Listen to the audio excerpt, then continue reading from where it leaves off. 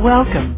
My name is Chris Miller, and I'm a pre-retirement and living trust and estate planning expert who's given pre-retirement workshops and keynotes for over 20 years. My message is simple, yet vital, to encourage people to prepare for retirement early to get their arrangements, both financial and spiritual, in place long before they may ever need them. I've had the opportunity to interview some of the greatest thinkers of our time in the field of personal development, positive growth, and natural healing. And because these people have made such a great impact on so many lives, the Pre-Retirement Masters Show Teleseminar Intensive Series is a chance for others to be able to hear from these experts and these visionaries in an intimate and direct way so that people can create an enormous amount of change and growth in their own lives. Thanks for joining us and enjoy. With the golden ticket to a better destiny, and I told my heart there'll never come a day. Hi everybody, this is Chris Miller, host of the Pre-Retirement Masters Teleseminar Intensive. And our show right now is called, Are You Ready for Pre-Retirement? What do you think when somebody says retirement? You probably think of old people. The truth is retirement has nothing to do with being old and everything to do with being solvent and independent. Preparing for that starts right now. I call that pre-retirement. Plan retirement early so your money, health, and peace of mind is there when you need it. Life can happen and you can end up unable to live independently at any time. Are your assets protected? Are you covered? And did you know you don't have to risk your money to make money? So what good does $1 million do if you don't have joy in your heart? So preparing for retirement early means thinking about the future today, making choices that will give you greater happiness, peace of mind in the years to come. And that's what I call an optimum state of mind. I'm sure you'll agree. Times have changed and people are having a hard time coping and wondering if they're going to make right long-term decisions for their job, health, and relationships. To make these kind of choices that will lead to this state of mind, I believe you need great information and the best teachers.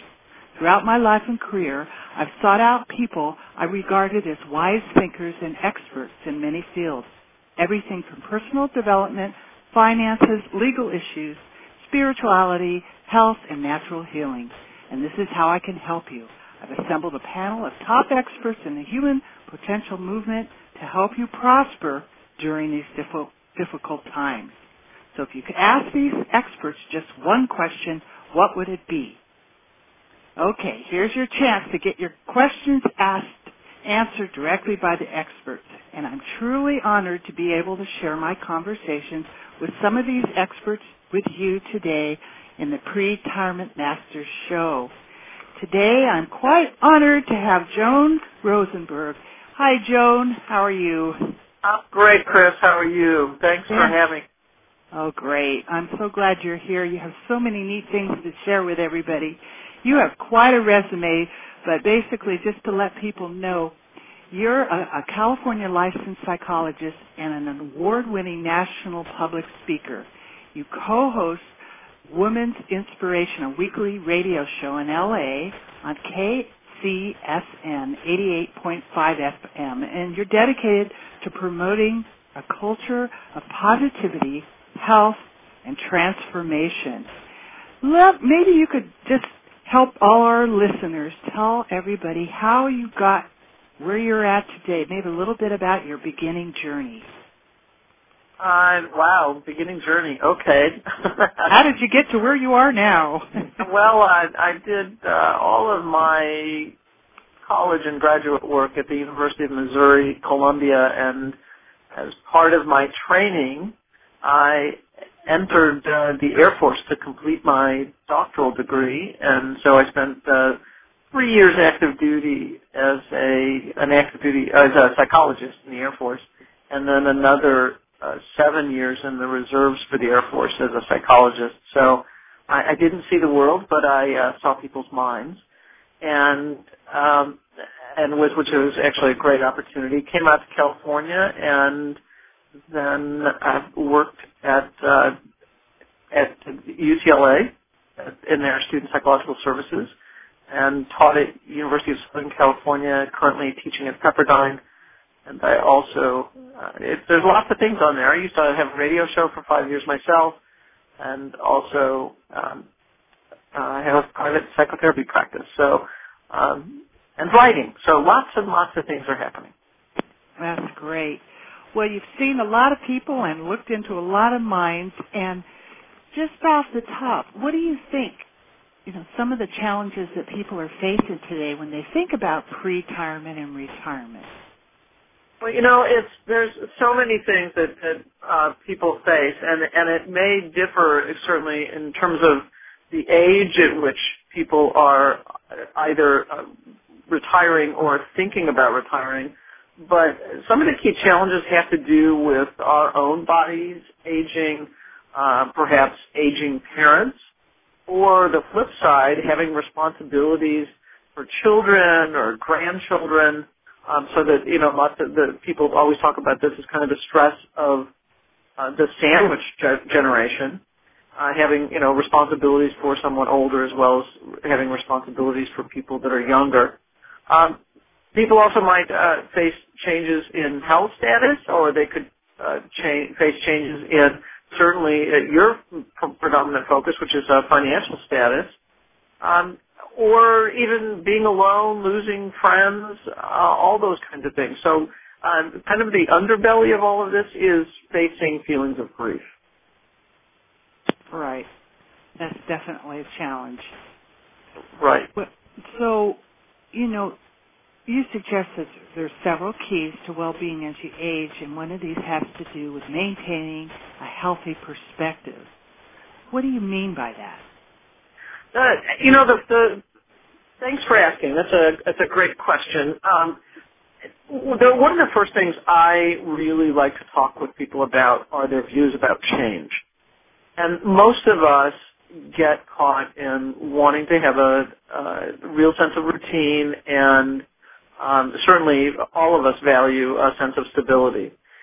But part of what happens when people do that is that they don't face change well.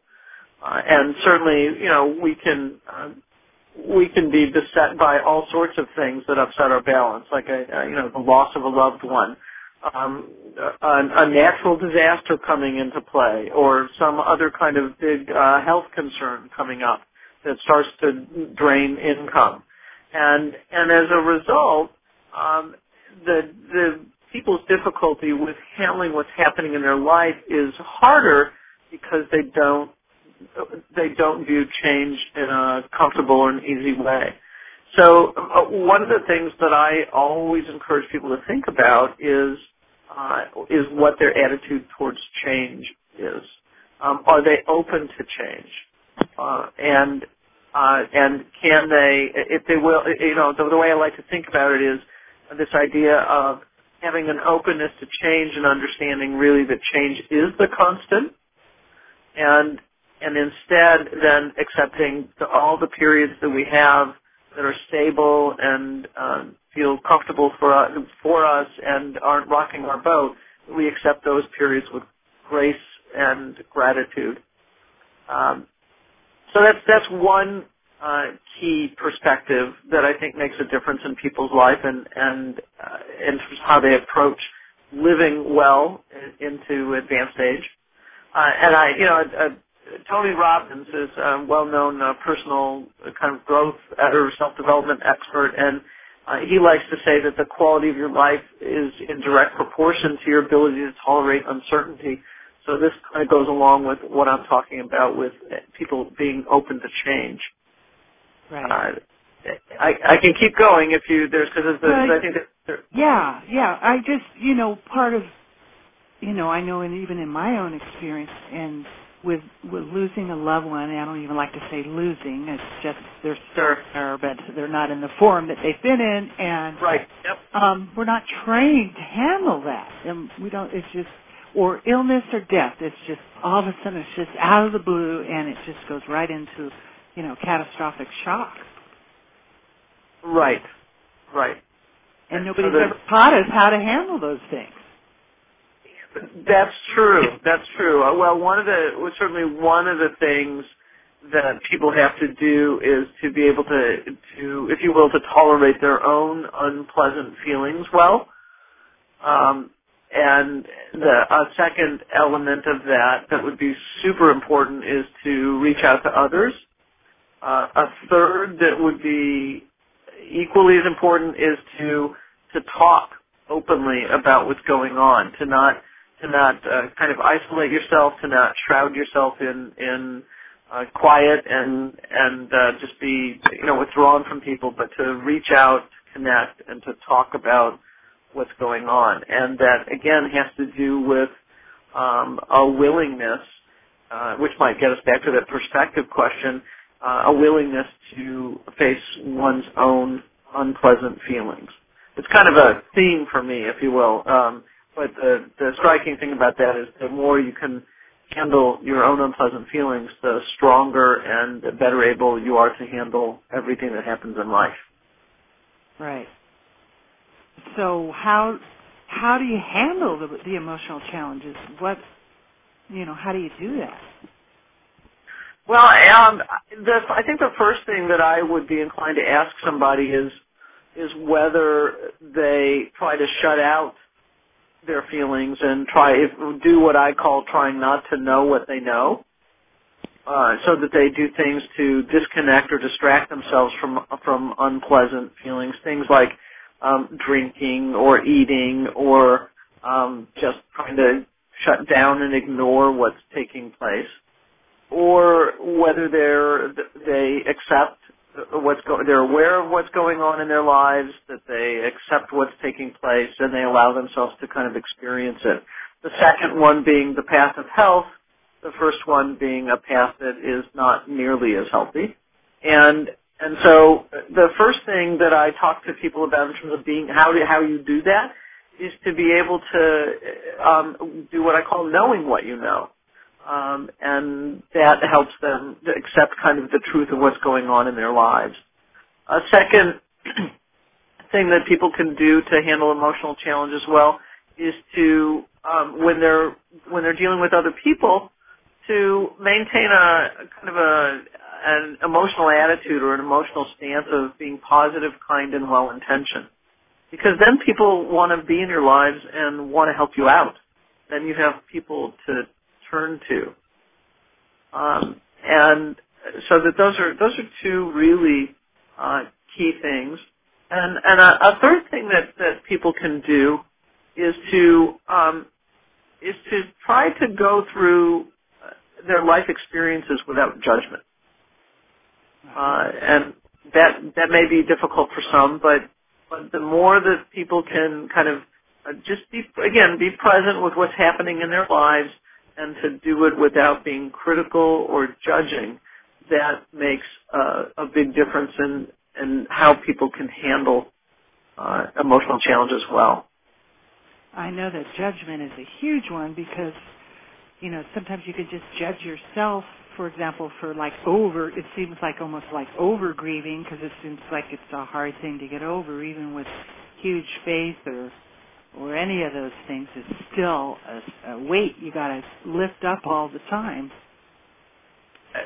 That's true. If you're talking about grief specifically, Chris, I think it would be really helpful for people to know that grief comes in waves, and sometimes they're pretty intense waves. So that it's just understanding that it's almost like, it's almost as if people were at the ocean and that they could visually see the ocean waves come to the shore. It's almost like that same kind of experience within ourselves. Right. And it's just understanding, it's almost like a feeling is trying to work its way kind of through the body. Mm-hmm. So that it means just kind of allowing that wave to come up and to pass. It might involve lots of different periods of crying. But if people allow themselves to think about what's going on when they feel it, feel the grief, and allow themselves also to feel the pain, the sadness or the disappointment that's associated with whatever the grief is, and again allow that wave to move through you, then typically what ends up happening over time, and again it is an over time experience, is that the intensity of that wave starts to diminish, so that we're left with, over time, we're left with hopefully tinges of the sadness as opposed to the super hard intensity of the sadness. Right, and they learn how to convert those feelings into something positive. Right. But the judgment, that is a huge one, and everybody does it, and even in the day-to-day of, comparing yourself with others, or how do people get out of that?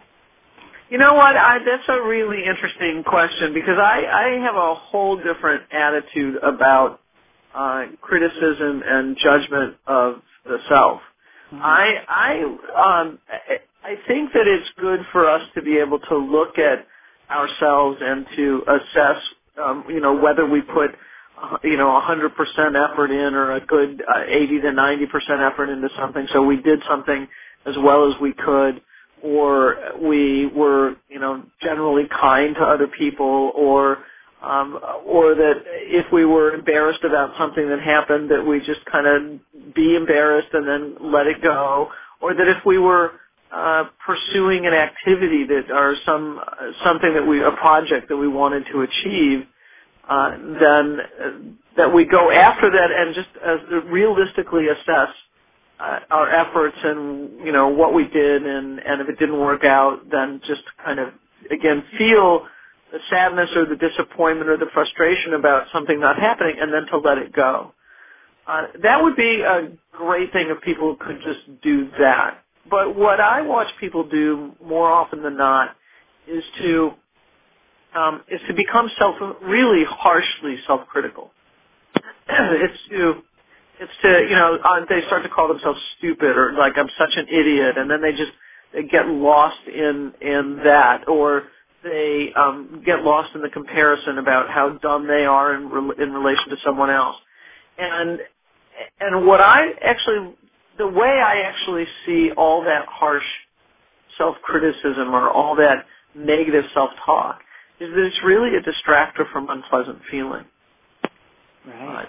And I have this whole kind of what I call this emotional Pilates approach, and what I really try to get people to do when they start getting lost in that harsh self-criticism is instead to kind of walk it backwards and redirect themselves back to the emotional feeling. And typically it's an unpleasant feeling, but walk themselves back to that unpleasant feeling that they were experiencing before they started to criticize themselves, and instead be in touch with the feeling as opposed to the criticism. Right. Does that make sense? Oh, that does make sense, because it is. It's like a sidetrack. You just sort of, you just put yourself down so you can just sort of fluff off dealing with the feeling that where it's really coming from. Exactly. In fact, I like. Yeah. Go ahead. Yeah. No, I mean, I agree. It's like a sidetrack. Right. Like, look over here why I do this over there. Right, exactly. It's a way to get away from the unpleasantness of whatever was being felt. And I also think of it as a person's attempt to be in control of something that they aren't really in control of. So I can be in control of what I think and how I think it. So I can be in control of how often I tell myself how dumb I was or how stupid that action was. But I'm actually not in control of what I feel or that I feel. So I'm not in control of the fact that I feel disappointed or I feel sad, but I am in control of me saying to myself, boy, I'm so stupid. Right. And so it's getting away from that negative self-talk and that harsh self-criticism means coming back to the unpleasant feeling rather than staying focused on the unpleasant thoughts. Right. And then there's a sense of responsibility, because if you cop to it, then you have to learn the lesson and change. And that's sort of like a spiritual laziness. I've seen a lot of people, if I don't, if I deny this thing is really going on, then I don't have to pay attention and maybe make a change or look at it positive instead of, it's just something bad or against me. Right. No, that's a whole nother level of the conversation. Yeah, there's lots of spiritual lessons to be learned in even the most simple of life experiences. So I agree with you. For those of you that just joined in, we're talking to Dr. Joan Rosenberg, and she's sharing some really great tips on how to have a perfect state of mind in pre-retirement. And we're talking about, what good is $1 million going to do if you don't have joy in your heart? And Joan's got some a great gift she's going to give the listeners today for listening. It's an article, a New Wealth Series article, How to Change. Maybe you can describe what this article is to everybody and tell them how to get it. It's actually on emotionalpilates.com website, and it actually shows in two places. It's called How We Change, and again, I started off the conversation today with how important having a good perspective about change is to help us deal well with pre-retirement and retirement. And so it's in PDF form, but it'll allow people to have an understanding of how we change and how you can make change, how you can face change much more easily in your life. That's one option for people. And if people are interested in a deeper discussion of the kinds of things we're talking about today, then there's also something called the New Wealth Series that they can also get on the same emotionalpilates.com website, but it would be emotionalpilates.com/product. So that's you want to spell Pilates for everybody? It's Pilates. Okay. Make sure they go to the right place. Yep. Yeah. Great. Thank you. All right. Handling the basics make a difference too. So what are some of these areas again that we're talking about? I certainly emphasize brain health, Alzheimer's and other related kinds of problems are certainly a concern as people age, and we want to have a great time when we're in our retirement or even in our pre-retirement years. So that one of the things I did get is this whole notion of brain health. So I'm talking about keeping drinking and drugs to a minimum. That includes anything that's people being very conscientious about prescription and over-the-counter drugs. And it also might involve, if people are involved in activities that are high risk, that they actually try to protect their brain from any kind of big bumps and bruises it might get, because that kind of thing does make a difference in terms of how we function. And if people had lots of bumps and bruises to their head early in life, car accidents or sports or those kinds of things, I would actually encourage people to get that checked out so that if they age, that they keep on doing things that will help support good brain function. So that's one of the absolute basics. A second thing certainly has to do with getting adequate sleep. Sleep's. We didn't used to know a lot about sleep, but we're learning so much more, and it really is crucial for rejuvenation. Lots of times, what sleep allows us to do is to do what they call consolidate learning. It helps us learn and remember things better. It also has a big impact on what they're finding is things like diabetes, heart disease, and obesity. So the more people can sleep well and sleep at decent hours, then the healthier they are, both in physical body as well as mentally. A third basic has to do with eating well. So, lots of people will suggest a plant-based diet. and others that find are reluctant to do that sort of thing. So whether it be vegetarian or vegan, certainly then eating the kind of very lean meats and those kinds of things. I'm not a nutritionist, so it can't be considered nutritional advice. But certainly there's a lot of information out there about the top things people can do to eat well. Another basic is certainly exercise, and I think about this, and again, this is lots of information, but the basics do make a difference. So just get it moving, period. A second would involve kind of weight-bearing exercise. And a third that people talk less about are things that actually improve coordination. So people dancing, or people bowling, or people juggling, things that involve coordination with eye-hand movement and that sort of thing does make a difference as well. And the last one on that list is new learning, that putting yourself in the position of learning new things makes a huge difference in terms of people, again, enjoying aging and having full capacity to age well. Right. Great. Those are great. Boy, I'd like to have a segment on each one of those topics. Just being able to get enough sleep, that's such a challenge in the way everything is now. That's true. But it's people are recommending probably a minimum of 7 if people can target that. Mm-hmm. And they even probably would prefer closer to 8, which probably most of us aren't anywhere near.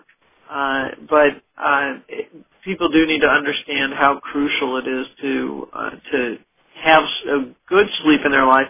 And again, if there's concerns around things like sleep apnea or those kinds of things, it's also get those checked out early, really early, as opposed to waiting. Right. And I've been a vegan and a vegetarian since I was 17, and I'm not a nutritionist, but in my state of mind and the way that I look at things, it has really saved me a lot of medical bills in one sense, because I'm really in great shape, and the challenges that I've had, been able to roll over them with alternative medicine and things that really get the brain tuned up. And people really don't see the tie with what they're eating and their health in the future. So how important it is when you're younger to start taking care of yourself now and just, not party yourself to the ground, because you'll pay for it later. For sure. Oh, that's absolutely true. And for people who find those changes difficult, for those who may be listening today, my encouragement, there's two ways to approach it, I think, here. One is to start very small. If making those changes in one's diet are difficult, you start small, and you add a little bit at a time. And the second is to understand that all those kinds of things come down to a simple daily choice. And so that I can either choose to eat this hamburger and French fries and carbonated soda, or I can choose to eat a salad and drink water. It's the simplest of choices, but you're absolutely right. Those choices have long-term consequences. Right. So social support is always mentioned as another element tied to well-being. And why is that, and what should one do about it? I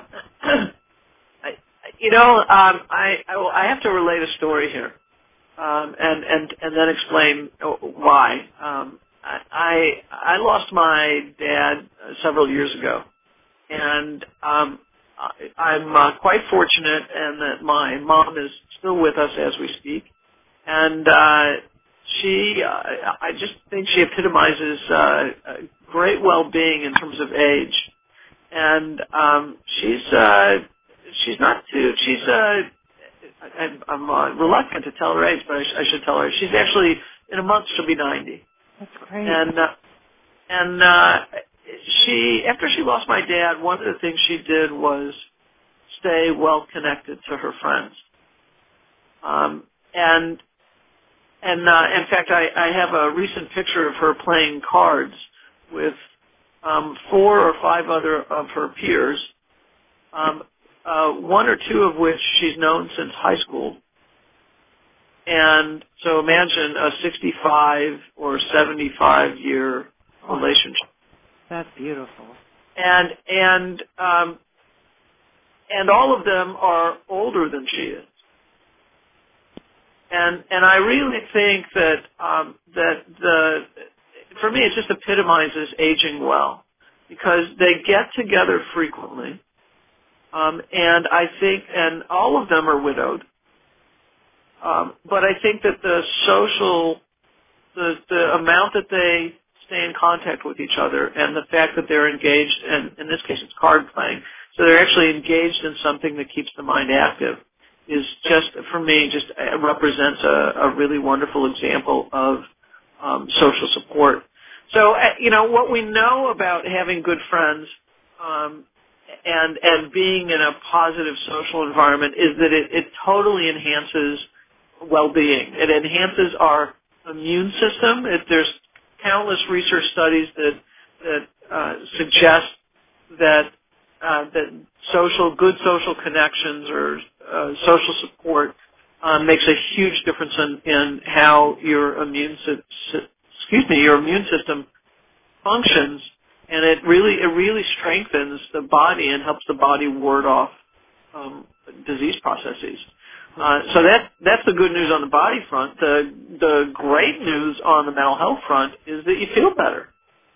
You want to stay more engaged in life. You like yourself better. You connect well with others. It's just, life is just that much more enjoyable. So having good friends and a positive environment from just a mental and physical health well-being is phenomenal. That in terms of what people can do, it's starting to, even no matter what age, it's to think about the people in your life that you can rely on. And I think it's not important to have 15 or 20 of those people, but if you do great, one or two is if you have one or two in your life like that, that's phenomenal. People would be well served if they learned how to ask for help. A lot of us get afraid of being vulnerable, and most people tend to interpret asking for help as a burden, when in fact I actually see it as a compliment. So, and I can get into that more if you wish, but I really think that people need to learn how to ask for help. People ought to also offer support. So that's something else that they can do, because when you offer support, it tends to come back to you. And if a person is in a position of being a caregiver, then something where they're offering lots of support in this case, I really want to emphasize how important it is for that person to be taking breaks and do things that refresh or rejuvenate them, so that they get out and they're with others than the person that they're taking care of. So there's, again, several different ways that social support is crucial outside of well-being, and also things that people can do. Right. I feel like I'm kind of like the experiment. Everybody goes through it, but, my mom and my husband both blasted off 5 days within each other a couple years ago. So I've been in that process, and one of the things that he last told me in the last week, knowing that I was going to have a hard time, was that my key was, when I start to think about others and helping others, that was going to be my key. And sure enough, whenever I go on the downward binge and and look up more on the death side instead of the everlasting life side and feel sad, all of a sudden clicking into thinking about others and giving to others, and it just snaps you right out of it. It really is amazing. Right. Right. So, and, a lot of people in that regard, Chris, will suggest that people find volunteer activities.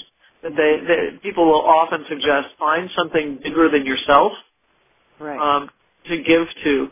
And again, it can be just helping out a friend that's close by, or doing something connected with, a congregation or some group that you're affiliated with. But if that doesn't work, then finding something even bigger, a bigger cause or some bigger issue to tackle. And when people then immerse themselves in that also does make a really big difference. Right.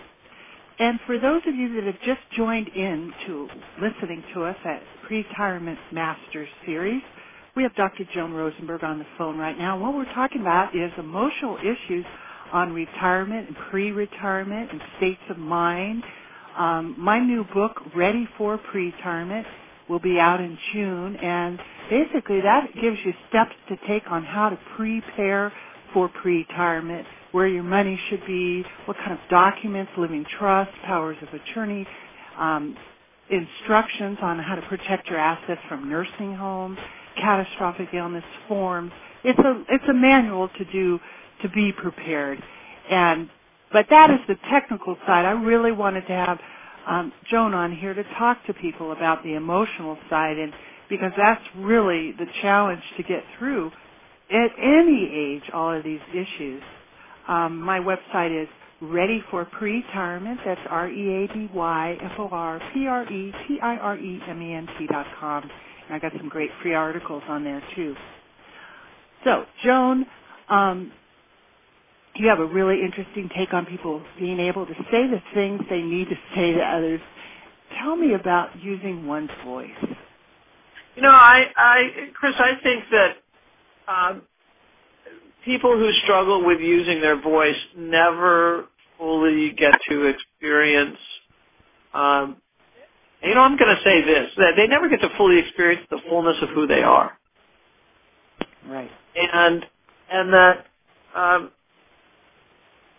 they never achieve the level of self-esteem, I think, that they could achieve. So I really don't care what age someone is, and certainly as we talk about people who are focused on pre-retirement or retirement, I still think it's super crucial for people to learn how to speak their mind. And the kinds of things I put in that would include things like asking for help. And again, maybe I should touch on this one more deeply. I have several things here, so if you'll bear with me. One has to do with asking for help, and I talked earlier about people getting lost in this idea that asking for help is a burden to someone, that they don't want to be a burden. And what I like to say to people is that it's really a compliment. So, Chris, for instance, if you stopped and thought about when people came to you to ask for help, what it made you feel like, right? My guess is it probably left you feeling like you were well respected, that they valued your opinion, that it was kind of they were honoring you in even doing the ask, because it was their openness and their vulnerability was saying something about their closeness to you and the friendship. Would you say that's true? Yes, absolutely. So the truth, and then it's really like a compliment if somebody comes to you and says, hey, you have 15 minutes, I can talk to you about this issue or whatever. It's really a compliment. It compliments you by letting you know you're respected, valued, and actually when the people talk about what's going on, you feel closer. You feel closer connection. So the thing that I want people to understand is that asking for help really is a compliment to someone else as opposed to a burden. So that's one way that people can use their voice. A second, and I've said this a little bit earlier, is this whole notion of expressing unpleasant feelings, and we do have to learn how to do that with each other. So it might put us in a little bit of conflict, but the conflict actually tends to, again, bring people closer. A third that's super important, it has to do with expressing loving feelings. And because people sometimes are really, not only do they feel vulnerable about expressing unpleasant feelings, they also feel really vulnerable about expressing loving feelings. And what I like to do is to suggest people kind of be up to date, what I call being up to date with people that they love, so that that when you're with people and before you leave the connection from them, so if you're traveling or, even if you're neighbors down the street, convey the feelings that you have before you separate for whatever period of time you separate, because you never know what's likely to happen. So I really emphasize this whole notion of being what I call being up to date with people that you love. And if a person's older, ask what they need. So let's say, again, I was referencing my mother earlier in the call, that it would be turning to her and making sure we're kind of as clean and clear as possible, that if she needs something in particular, that I should be asking. And if there's kind of old hurts that seem appropriate to work out, it would be good to use your voice to work those things out too. So my whole focus again is that when we can, in a soft, caring, well-intentioned way, when we can tell the truth of what we think and what we feel, it tends to lead to greater authenticity, greater genuineness within ourselves, and it also helps us develop and create deeper and more authentic and more genuine relationships with others. So that's a lot that has to do with voice, but I think that that's also a super important element of aging well. You have good connections as you age. Right, and no regrets, because you got to say those wonderful things that you want to say before the people go. Yes. And have the bonds in place, so when they're not there, you don't have any regrets, like I do with my grandmother, that I wish I would have said something before she left. Those kind of, so that's so important. Right. And staying engaged is also important. So how do you interpret that? What do you mean by staying engaged? Well, again, some of that we've touched on a little bit earlier. What I mean by that is that the people not be withdrawn, and not being kind of hiding out in their homes and not socializing, not staying engaged in activities. So it means staying engaged with people. It maintain acquaintances at the very least. Even better, it would be that you are social with people that you feel close to, so that you're actually deepening connections with friends. So one would be staying engaged with people at those levels, close and acquaintances. Another would be staying engaged with interests. So if there's, whether it's crossword puzzles, bowling, movie watching, taking a hike, or whatever, it doesn't matter to me. That you stay engaged with the things that interest you, because again, that tends to help our minds and helps us age well. It brings a sense of satisfaction and joy to us. I read recently where staying engaged with the tasks of everyday life helps stave off Alzheimer's. So, believe it or not, doing daily chores makes a difference. Great. Who would have thought that doing the laundry or dusting would make a difference in how my brain functions? But apparently it does. That when people stay engaged with tasks of everyday life, they actually tend to again, it's the whole notion of staying active, and but it tends to, apparently the statistics suggest that there's better brain function when people do that. Another would be, and along this, the people element too, in terms of staying engaged, is to find new people to meet, because again, it tends to perk up our interest. It gets our brain interested in something that's new or novel to us, and that's another one, which is that people stay engaged by finding new, or what I call novel, activities to engage in. So it might be doing something that's new. It might be doing something that's spontaneous and wasn't planned. It might be developing a new skill, or it might be having a new experience, going a new place, traveling to a new place, taking a new route to something that you tend to take the same route to. So doing things that are new is a way of staying engaged. And finally, something that we were talking about earlier as well in terms of contribution is to find new ways to contribute to others. So I really like it when people get outside their usual social group and that they connect to something bigger. So it's having both the familiar, so a way to think about this in terms of aging well is having things that, people and things and activities that are both familiar to you and unfamiliar to you, so that they're new or novel, help make a big difference in aging well. Yeah, great. Good point. Well, you've included more spiritual bond practices like reflection and prayer and forgiveness and gratitude. Let's hear some more about that.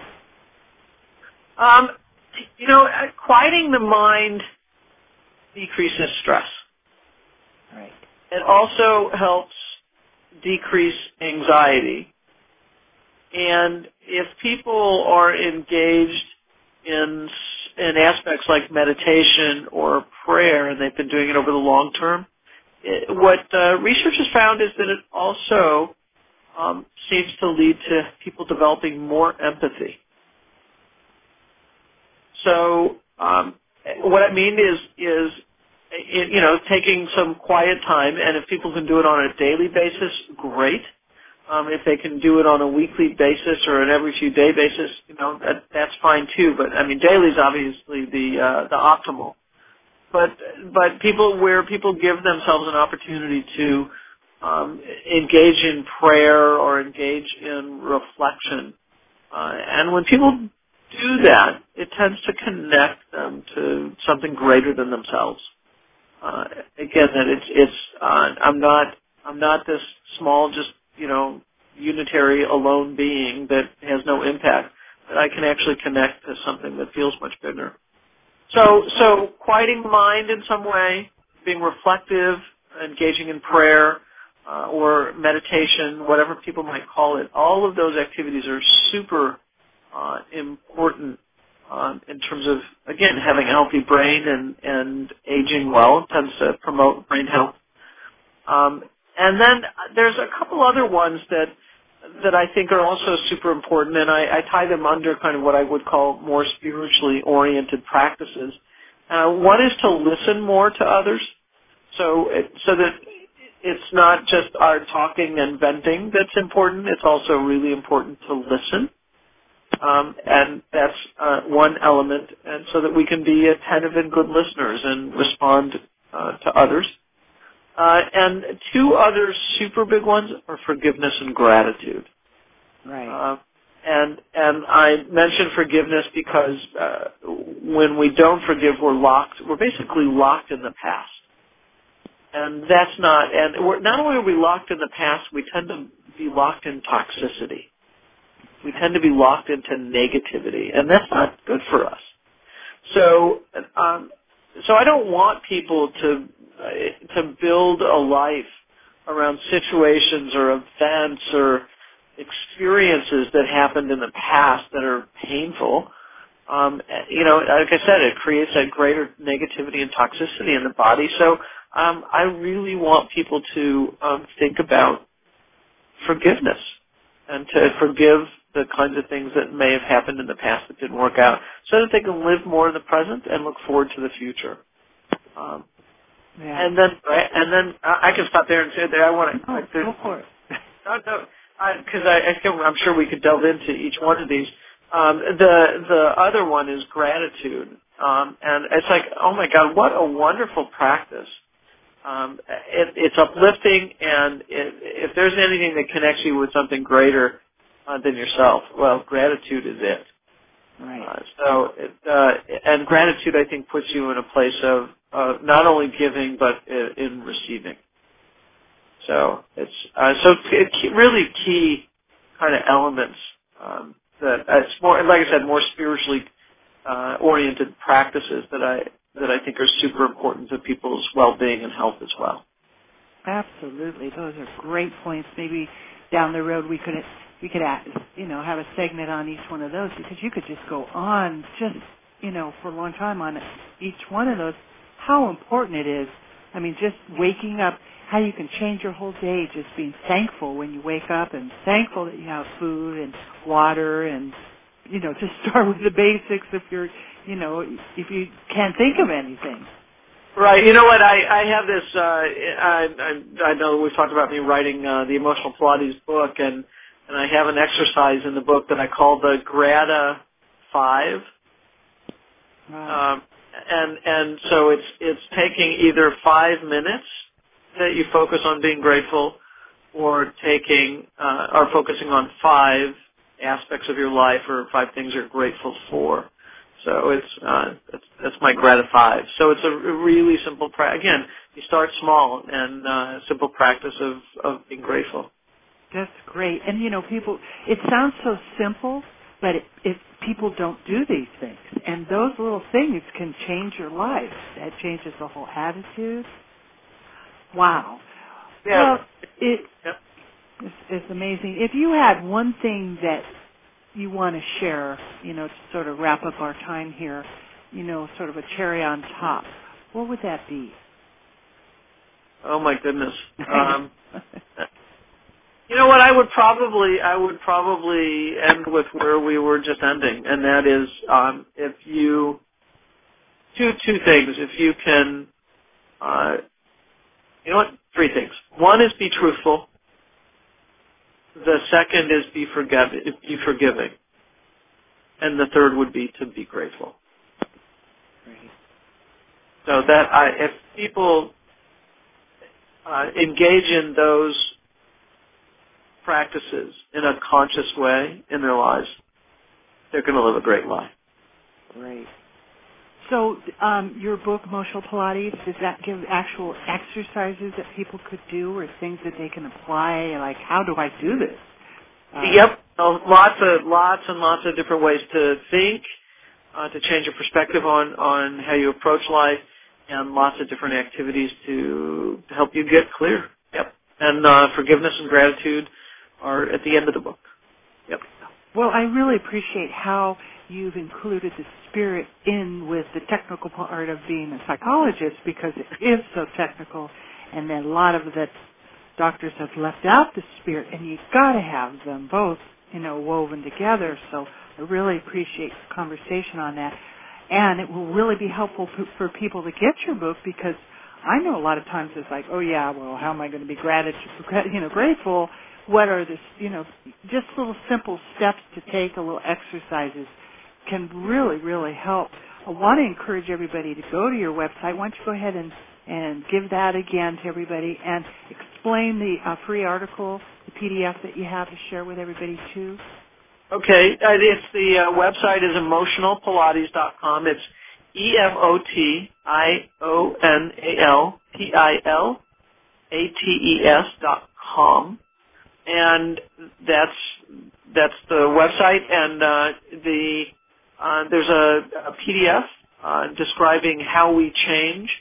So it's lots of people struggle initially with facing changes in their lives, and it helps explain why change is uncomfortable and kind of how to approach it so that people can handle change in a much better way. And so it's certainly tied to the focus of your work, Chris.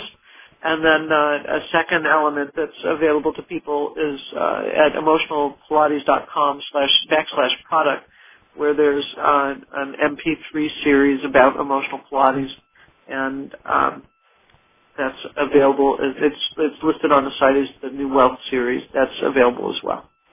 I want to encourage everybody to go by and check out the article you have to give away and get that great book with some exercises on how to do all these wonderful things you're telling everybody. And for those of you that drop by, my website is Ready for Pretirement. That's ReadyforPretirement.com.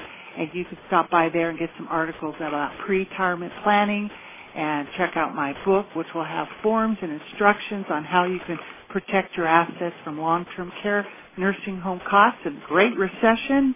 And check out our new Living Trust estate planning software. So again, Joan, this has really, really been great, and really appreciate having you on here again. And we'll look forward to doing some more and elaborate on in more detail on some of the things that you talked about. That sounds great, Chris. Thanks once again. Okay, thank you. Bye. Bye.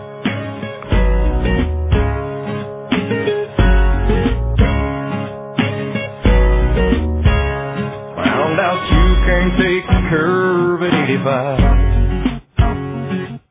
My whole life flashed before my eyes. I braced myself to leave this world behind. As a million questions raced across my mind. Did I live? Did I love? Did I matter to someone? Did I give everything I had to give? Did I save any soul? Was I worried about my own? Was I haunted by the things I never did? Did I embrace each day with faith, hope, and laughter? Did I matter? Did I matter? From that moment I became a brand new me, with the golden ticket to a better destiny. And I told my heart there'll never come a day when I'd have to search inside of me and say, did I live? Did I love? Did I matter to someone? Did I give everything I had to give? Did I save any soul? Was I worried about my own? Was I haunted by the things I never did? Did I embrace each day with faith, hope, and laughter? Did I matter? Did I matter? I hope I can be a voice of inspiration, and my story finds you well. When the curtain falls, there ain't no second chances, and you don't want to ask yourself, did I live? Did I love? Did I matter to someone? Did I give everything I had to give? Did I save any souls? Was I worried about my own? Was I haunted by the things I never did? Did I embrace each day with faith, hope, and laughter? Did I matter? Did I matter? Oh, did I matter?